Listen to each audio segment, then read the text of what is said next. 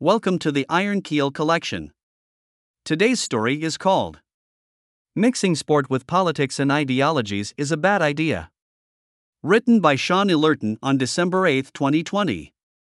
Subtitled Mixing Politics or Ideologies like BLM with British football seems like the perfect recipe for stirring up a hornet's nest. Have you ever, at any time, walked past a wooden fence of someone's backyard behind which a vicious-sounding yapping little dog feverishly wants to get its teeth into you, and you can't avoid the temptation to tease it by going close to the fence and tapping it just to see if the dog goes into total meltdown? I put my hands up and confess that I have done so on occasion. Well, this is what happens when you mix politics and ideology with sport. How about this? Earlier this week, during a football game in the UK, Millwall players decided to take the knee in solidarity of the BLM movement. Being an only occasional sports watcher, I thought this was a passing fad in the height of fervor stemming from Floyd's death, but I was surprised to find out that taking the knee is still in practice in the world of sports. Many Millwall fans booed when this happened, sparking an outrage in the UK mainstream press. The Guardian, in one of its articles, cites in its headline that Cabinet Minister George Eustice failed to condemn Millwall fans who booed players taking the knee. Failed. An interesting choice of words, inferring that he did wrong by taking no action. Before I proceed further, I am planting the ideology of the BLM movement as being highly political. I do not associate with it because I do not know what this movement is really trying to achieve. Is it to identify with the injustices against black people? Or is it people of color? What about those of darker skins living in equatorial latitudes? Or perhaps the more disadvantaged of us? Does that include poor white people as well as people of color? What about Asian and Indian people? What about successful people of color? Are they pushing for Marxism? A change of state or anarchy? I do know that they believe in disrupting the nuclear family, words which were later removed from their official website to not scare off the more moderates of the movement. I also know that they are against the principles of equality as purported by Martin Luther King, but rather support the damaging ideology of critical race theory. I am in strong disagreement with anyone who tries to push this ideology onto those who are not familiar with it or those who disagree with it. Like any ideology for that matter. For those who are not familiar with critical race theory, should read D'Angelo's White Fragility, or Ibram Kendi's How to Be an Anti-Racist. I read White Fragility earlier this year, including writing an extensive critique on it, but as of time of writing, I have yet to read Kendi's book.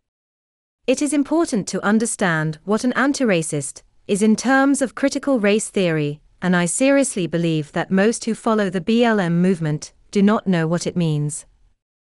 Most of us, or certainly all the people I know, are not racist. Be warned though.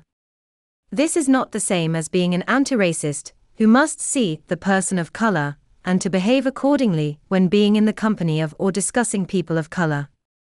Being colorblind, according to critical race theory, apparently, is a bad thing. As an aside, I wonder if a blind man can be an anti-racist. BLM, being a political ideology, has made its way into places where it simply should not exist. For example, sports. Why must we mix politics and sports? Returning to the analogy earlier of teasing a small yapping dog behind a fence, this is precisely what they are doing. Many football clubs, along with many of their fans, in the UK have had or still have elements of true racism, which is not only a disgrace, but highly damaging to many of those afflicted. But Millwall FC? I remember a great film back in 1995 called ID starring Rhys Dinsdale, which is based on the violent racist hooligans of Millwall FC. Yes, it's very likely that there are going to be racist fans at Millwall, but the club requesting the players to solemnly take the knee in full view could be said as deliberately provoking the hornet's nest. If I was to put myself in the manager's shoes, and I want to promote equality by removing the barriers of race, color and creed, surely there are better ways than requiring the players to perform an act of deference from an ideology of which, if one does not applaud or cheer to, would be deemed a racist. If anything, the BLM movement has probably not helped with racial relations, but rather made it more divisive.